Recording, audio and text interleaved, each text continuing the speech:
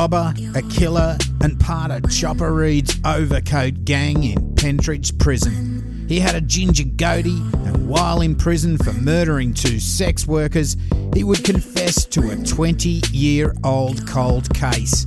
This is the story of Gregory Bluey Brazel.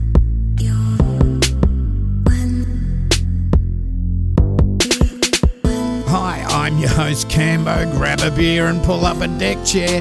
This is True Crime Island, another true crime podcast.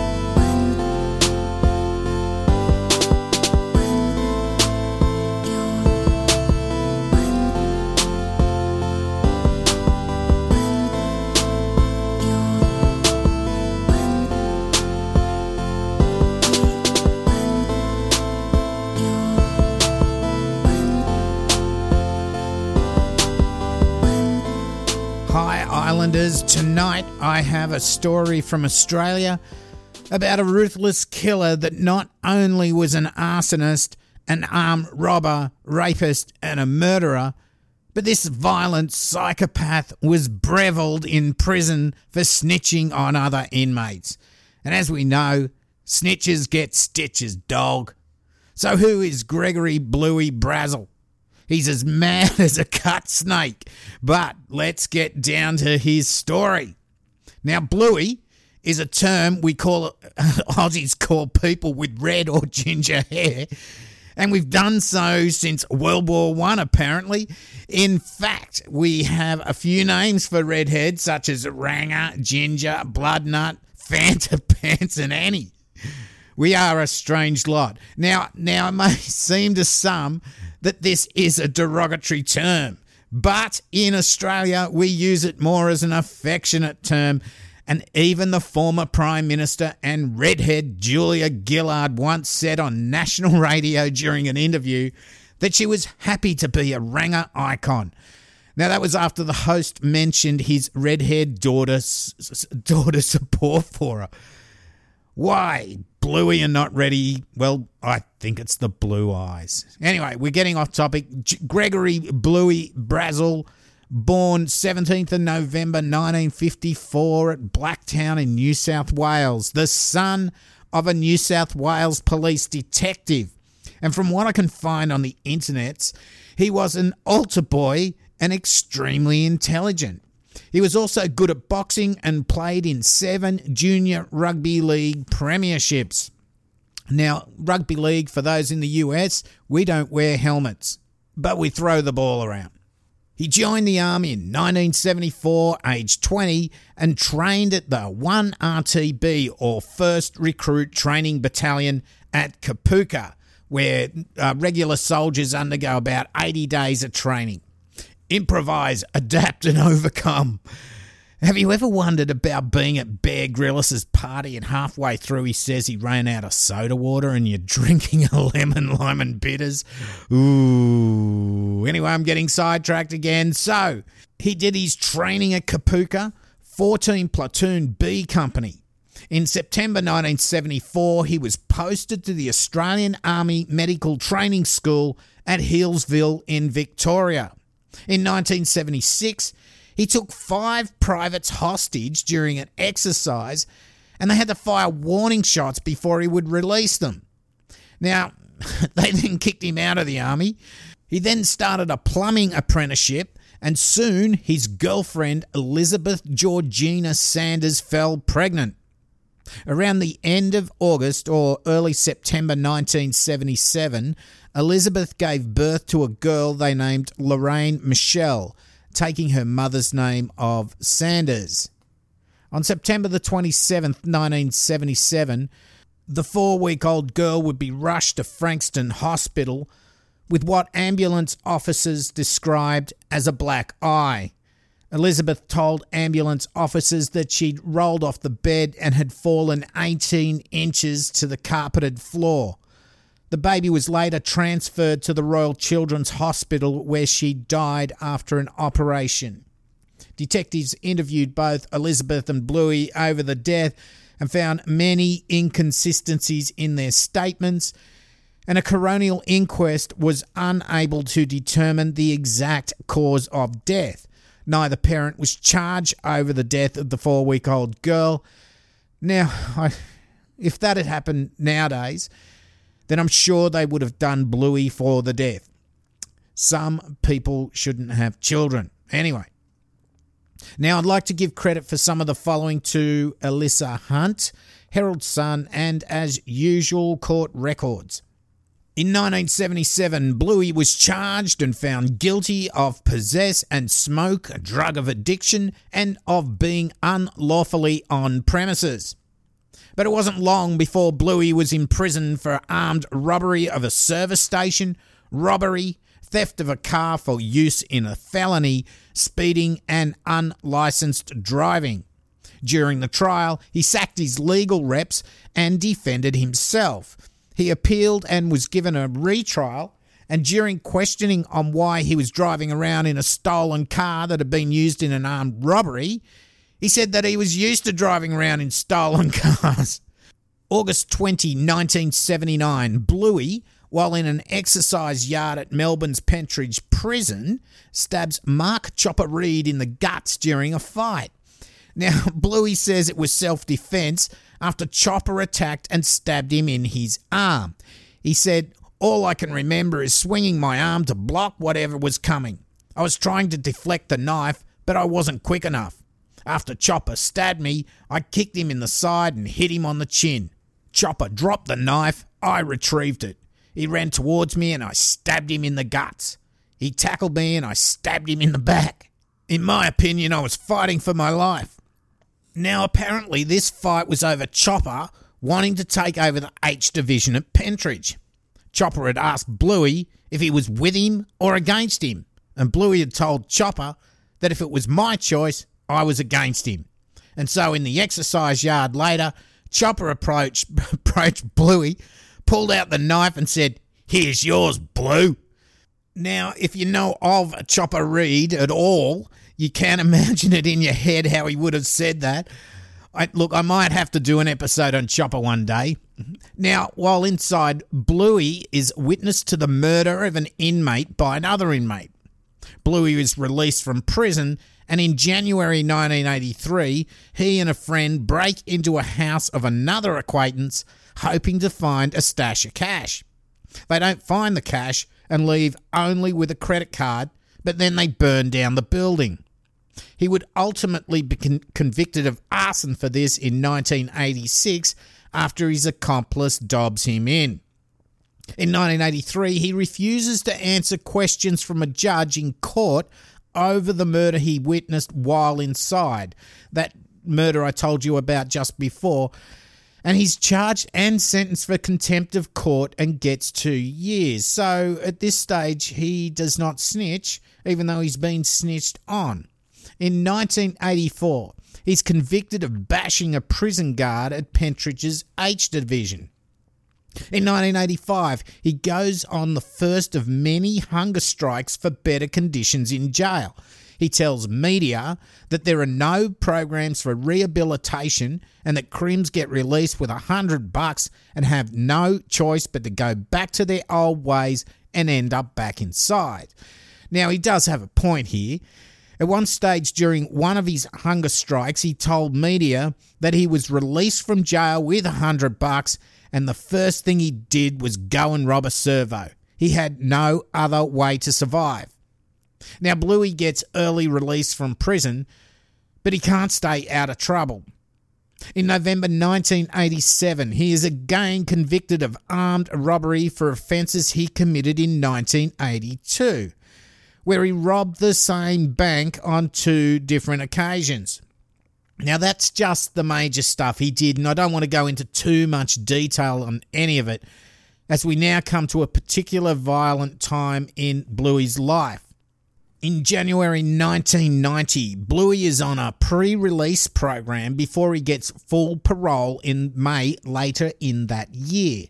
He and his wife get a house at 36 Hart Street, Colac. Now that's about 2 hours drive southwest of Melbourne. Bluey forms a friendship with a Mrs. Gillian Finnegan, and soon Bluey was buying pot off them. The Finnegans not only could provide small quantities, but they could also get much larger amounts of pot. Bluey at this stage organised to purchase a pound of ganja from the Finnegans, and at the same time Bluey contacted police and offered to become an informant for drug trafficking in the area.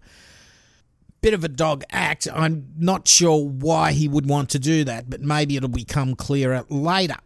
Well, on the 7th of May, the Finnegans handed over the pound of ganja with the agreement that Bluey would pay them $5,300 on the 10th of May, a few days later. Now, Bluey on the 8th of May told the Finnegans the police were going to raid their house in the near future. Of course he'd know that because he's a bloody informant. Now, on the 10th of May, Bluey met with Mrs. Finnegan and told her she would have to come with him to where he'd buried the cash in the bush. He told her to get in the back of his car and cover herself with a blanket so no one would see her. She was able to work out where they were going, and when they got there, Bluey reckoned he couldn't find the money. He allegedly then pulled a gun on Mrs. Finnegan and told her to get undressed. He then sexually assaulted her, tied her up, and put her in the back of the car. He then drove her back to Colac. On the 28th of May 1990, 36-year-old Sharon Taylor, who operated the Lemoore escort service from a home at 41 Lawton Avenue, Geelong, asked a friend to look after her 4-year-old daughter when she got a call from a customer to meet her at a hotel. When she failed to return, the alarm was raised and police called. Sharon would be listed as a missing person and police had hardly any leads to go on. Now, on the 13th of September, 30-year-old sex worker and mother of two, Rosalind Hayward of Glen Waverley, went missing after driving a friend down to the shops at Mulgrave and then on to meet a customer at Hampton. A few days later, her car was found at St Kilda, and that's not that far away. Police were keen to link both women's disappearances, and on the 23rd of September, bushwalkers near Colac spotted a hand protruding from a mound of dirt close to a track leading from Barongarook Road. It would be identified as Sharon Taylor, and she'd been stabbed at least 5 times, with 4 of those through the heart. On the 1st of October 1990, the body of Rosalind Hayward would be found at Sorrento after a tip-off to police. She was found partially clothed with a few branches attempting to hide a body. She'd been drugged with Lagactyl and strangled, and then her body was dumped. Now, in between the disappearances of Sharon Taylor and Rosalind Hayward, Kerry Luke, also a sex worker, had been raped, sexually abused, imprisoned in the boot of Bluey's car, and taken very close to the beach where Rosalind Hayward's body was found. So here we have 2 bodies in 2 locations. 2 other women were also attacked and taken to both of these locations. Now, while researching this, I came across page 3 of the Age newspaper dated the 2nd of October 1990. Now, if you can get hold of this is amazing. Now, in the far right column is a piece where Bluey has been refused bail for the alleged rape and abduction of Kerry Luke. Right next to this story, in the main body of the page, is an article about police finding the body of Rosalind Hayward. At this stage, there is no link, or at least police did not let on in the media that there was a link between the rape and both the murders. So to find that on the same page right next to each other is absolutely amazing. Now, these 2 women that were abducted and raped by Bluey, Gillian Finnegan and Kerry Luke, would ultimately give evidence against Bluey, as they could prove that he knew about the areas that the bodies of Sharon and Rosalind were found, although he tried to deny that he'd ever been to either of those areas. Now again, without going into too much detail about the two murder cases and the rape case that Bluey was now facing, he did get done and sentenced to life in prison. Now, one thing I've yet to mention tonight is a murder that happened in 1982 at Mordealock, about a 30-minute drive down the eastern seaboard of Melbourne. Now, I should have asked Tara how you pronounce that, Mordealock. Anyway, let's go on. Now, I'll largely read from court documents. It was the 20th of September 1982. Mrs. Mildred Teresa Hanna, age 51, was working alone in a hardware and giftware store that she and her husband owned and operated at 77 Warren Road, Mordealock. The store also operated a state savings bank sub-agency and a dry cleaning depot. At approximately 12:50 p.m, a person who lived behind the shop next to number 77 heard a noise that she described as a loud bang and the voice of a woman calling for help. She entered the hardware and giftware store and discovered Mrs. Hanma grievously injured and lying on the floor. The ambulance and police were called. In the meantime, the victim had telephoned her husband at their home in Mount Eliza. He'd not gone to work that day because he was recovering from a hernia operation.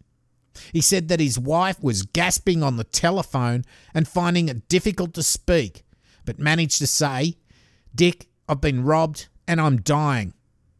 The ambulance and police officers found Mrs. Hanna bleeding from an apparent gunshot wound to her upper body, but she was still conscious and capable of some conversation. She described her attacker as being a man aged around 25, 5 feet 7 inches tall, and with ginger hair. She described the firearm he was carrying and said that he'd left through the front door. Mrs. Hamner was treated at the scene and then conveyed by ambulance to the Alfred Hospital, where she died at 3:20 p.m. She'd been shot once in the right chest, between the second and third ribs. The pathologist who conducted the post-mortem examination concluded that she'd been shot from the front. Now, this case went cold. Really cold. By the time Bluey was murdering sex workers in the 1990s, nearly 8 years had passed. And it would be another 10 years that in August of 2000, the Bluey would make contact with a detective he knew and offered to confess to the murder of Mildred Teresa Hamner. Bluey told the interviewing police that he entered the store at around lunchtime carrying a .22 rifle hidden behind a sports bag.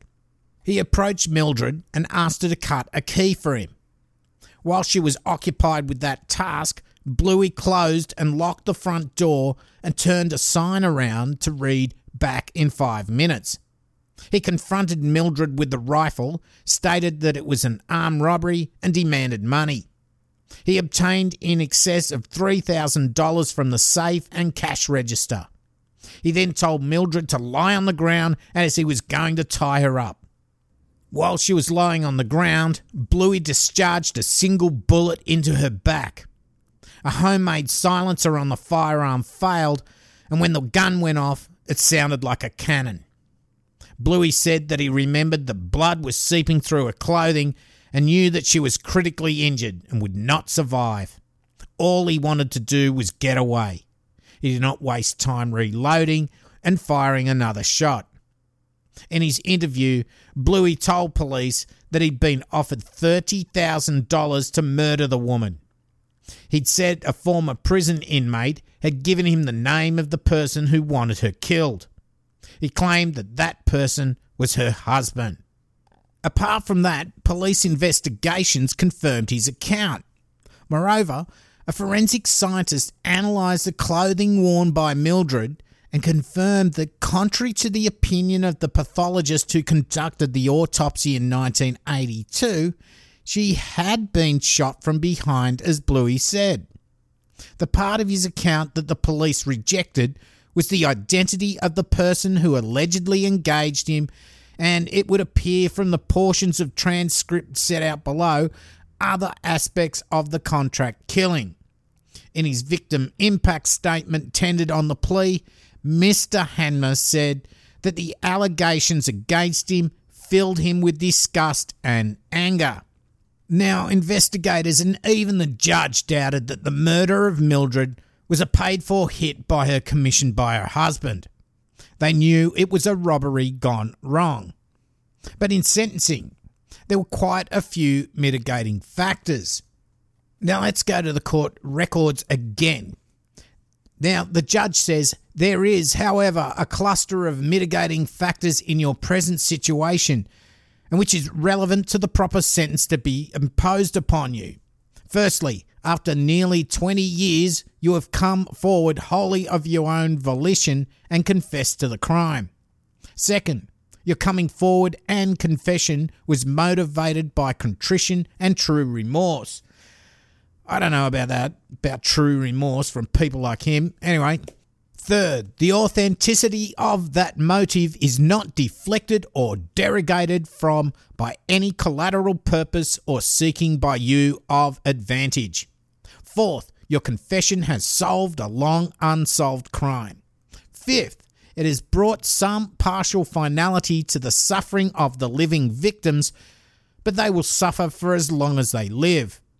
Sixth, you have pleaded guilty to the crime. Seventh, you have genuine and plenary remorse. Eighth, you have not at any time since you came forward and confessed sought to avoid full responsibility for your actions. You also waived the benefit of a possible indemnity. Ninth, you told the truth to the police, involving as that did the placing of this crime in the most serious category of murder, a paid execution. 10th, you've been in continuous custody since September 1990 and face lengthy further imprisonment, and you are in a state of poor health. Now, this ninth one where he said you told the truth to police, involving that it did placing of this crime in the most serious category of murder, a paid execution. Now, that's what Bluey was trying to say, although they didn't believe him. But that's actually worse than just going in there and shooting someone in an armed robbery. So, the judge had really a good think about this one.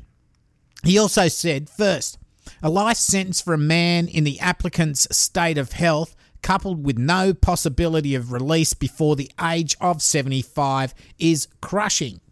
This is not one of those cases where a crushing sentence must unavoidably be imposed.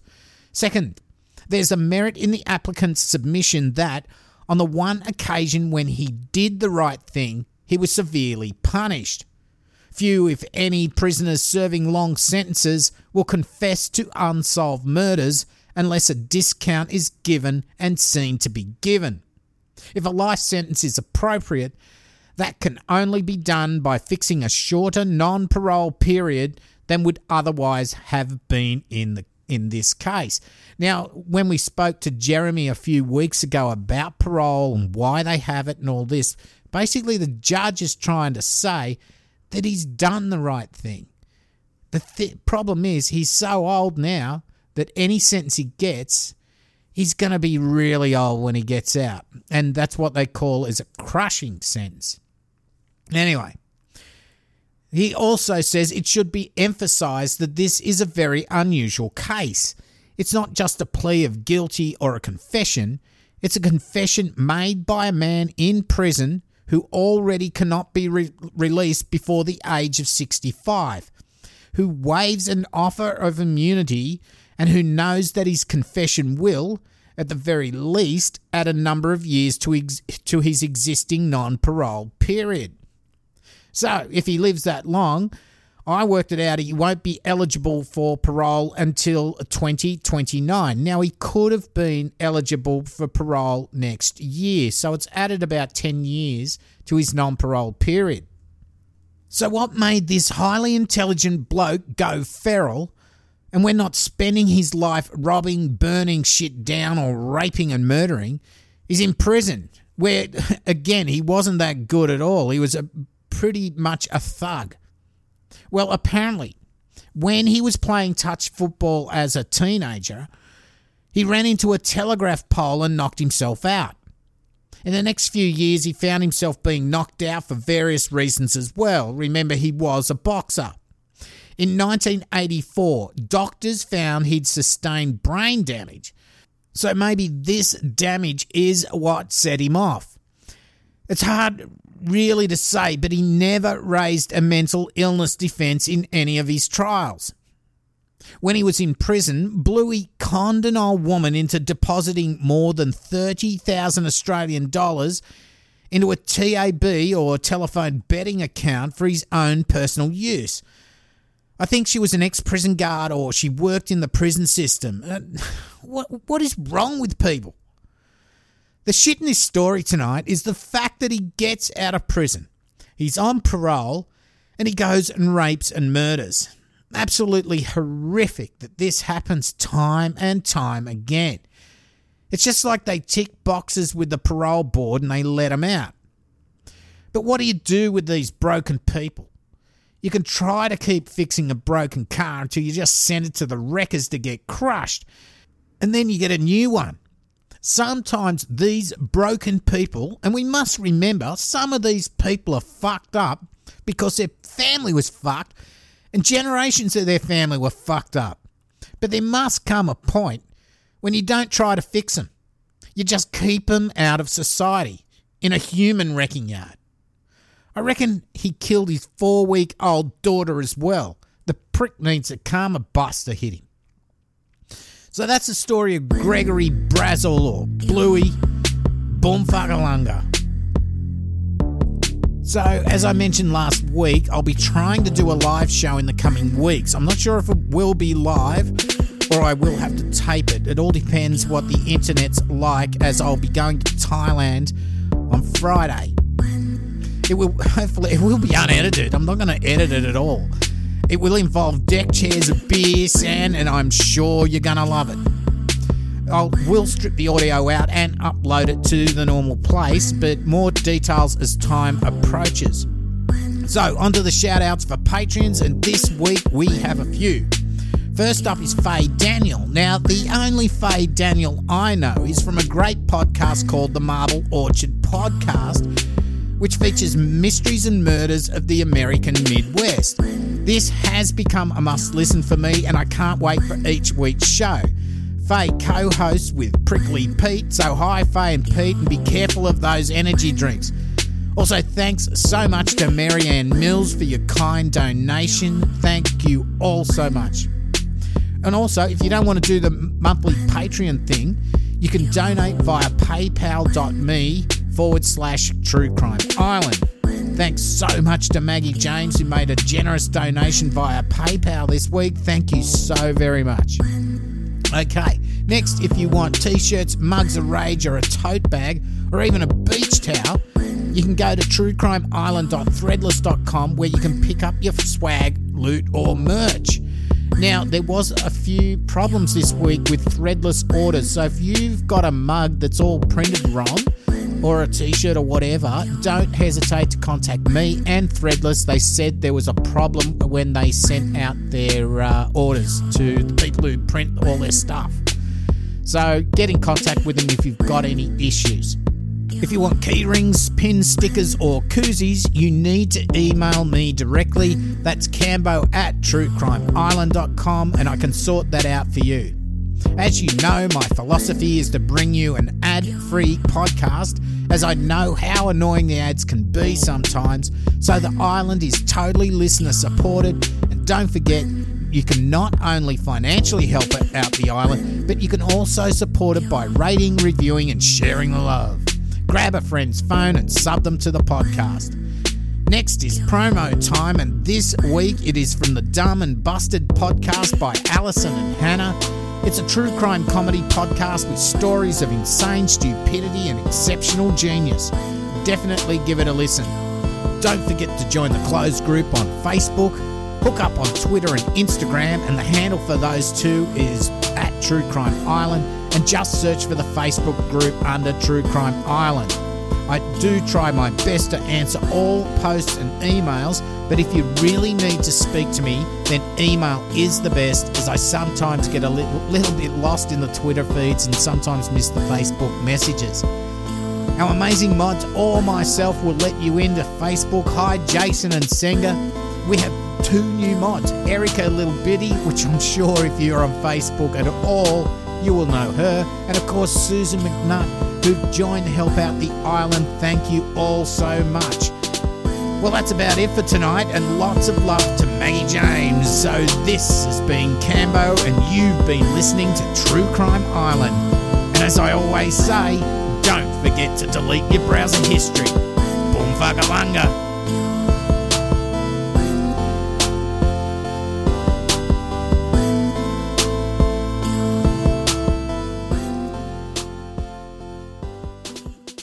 What podcast brings you true stories of exceptionally smart and insanely dumb crimes every week? Dumb and Busted, obviously. But Hannah, where's your one-stop shop if you want to hear about a killer nurse, a pervy arsonist, or a group of hella old dudes breaking into a vault? Dumb and Busted. Allison, come on, seriously? We host the show together. Okay, last question. Where can I go if I need to hear the #1 song of 1999, I Want It That Way? What? The Backstreet Boys album Millennium? How did we even get on this tangent? Oh, okay. Sorry for being the only one who's ever fallen victim to their tight harmonies and timeless songs. Anyway, please listen and subscribe to Dumb and Busted on iTunes, SoundCloud, Stitcher, Google Play, or anywhere you get your podcasts. Crime you later!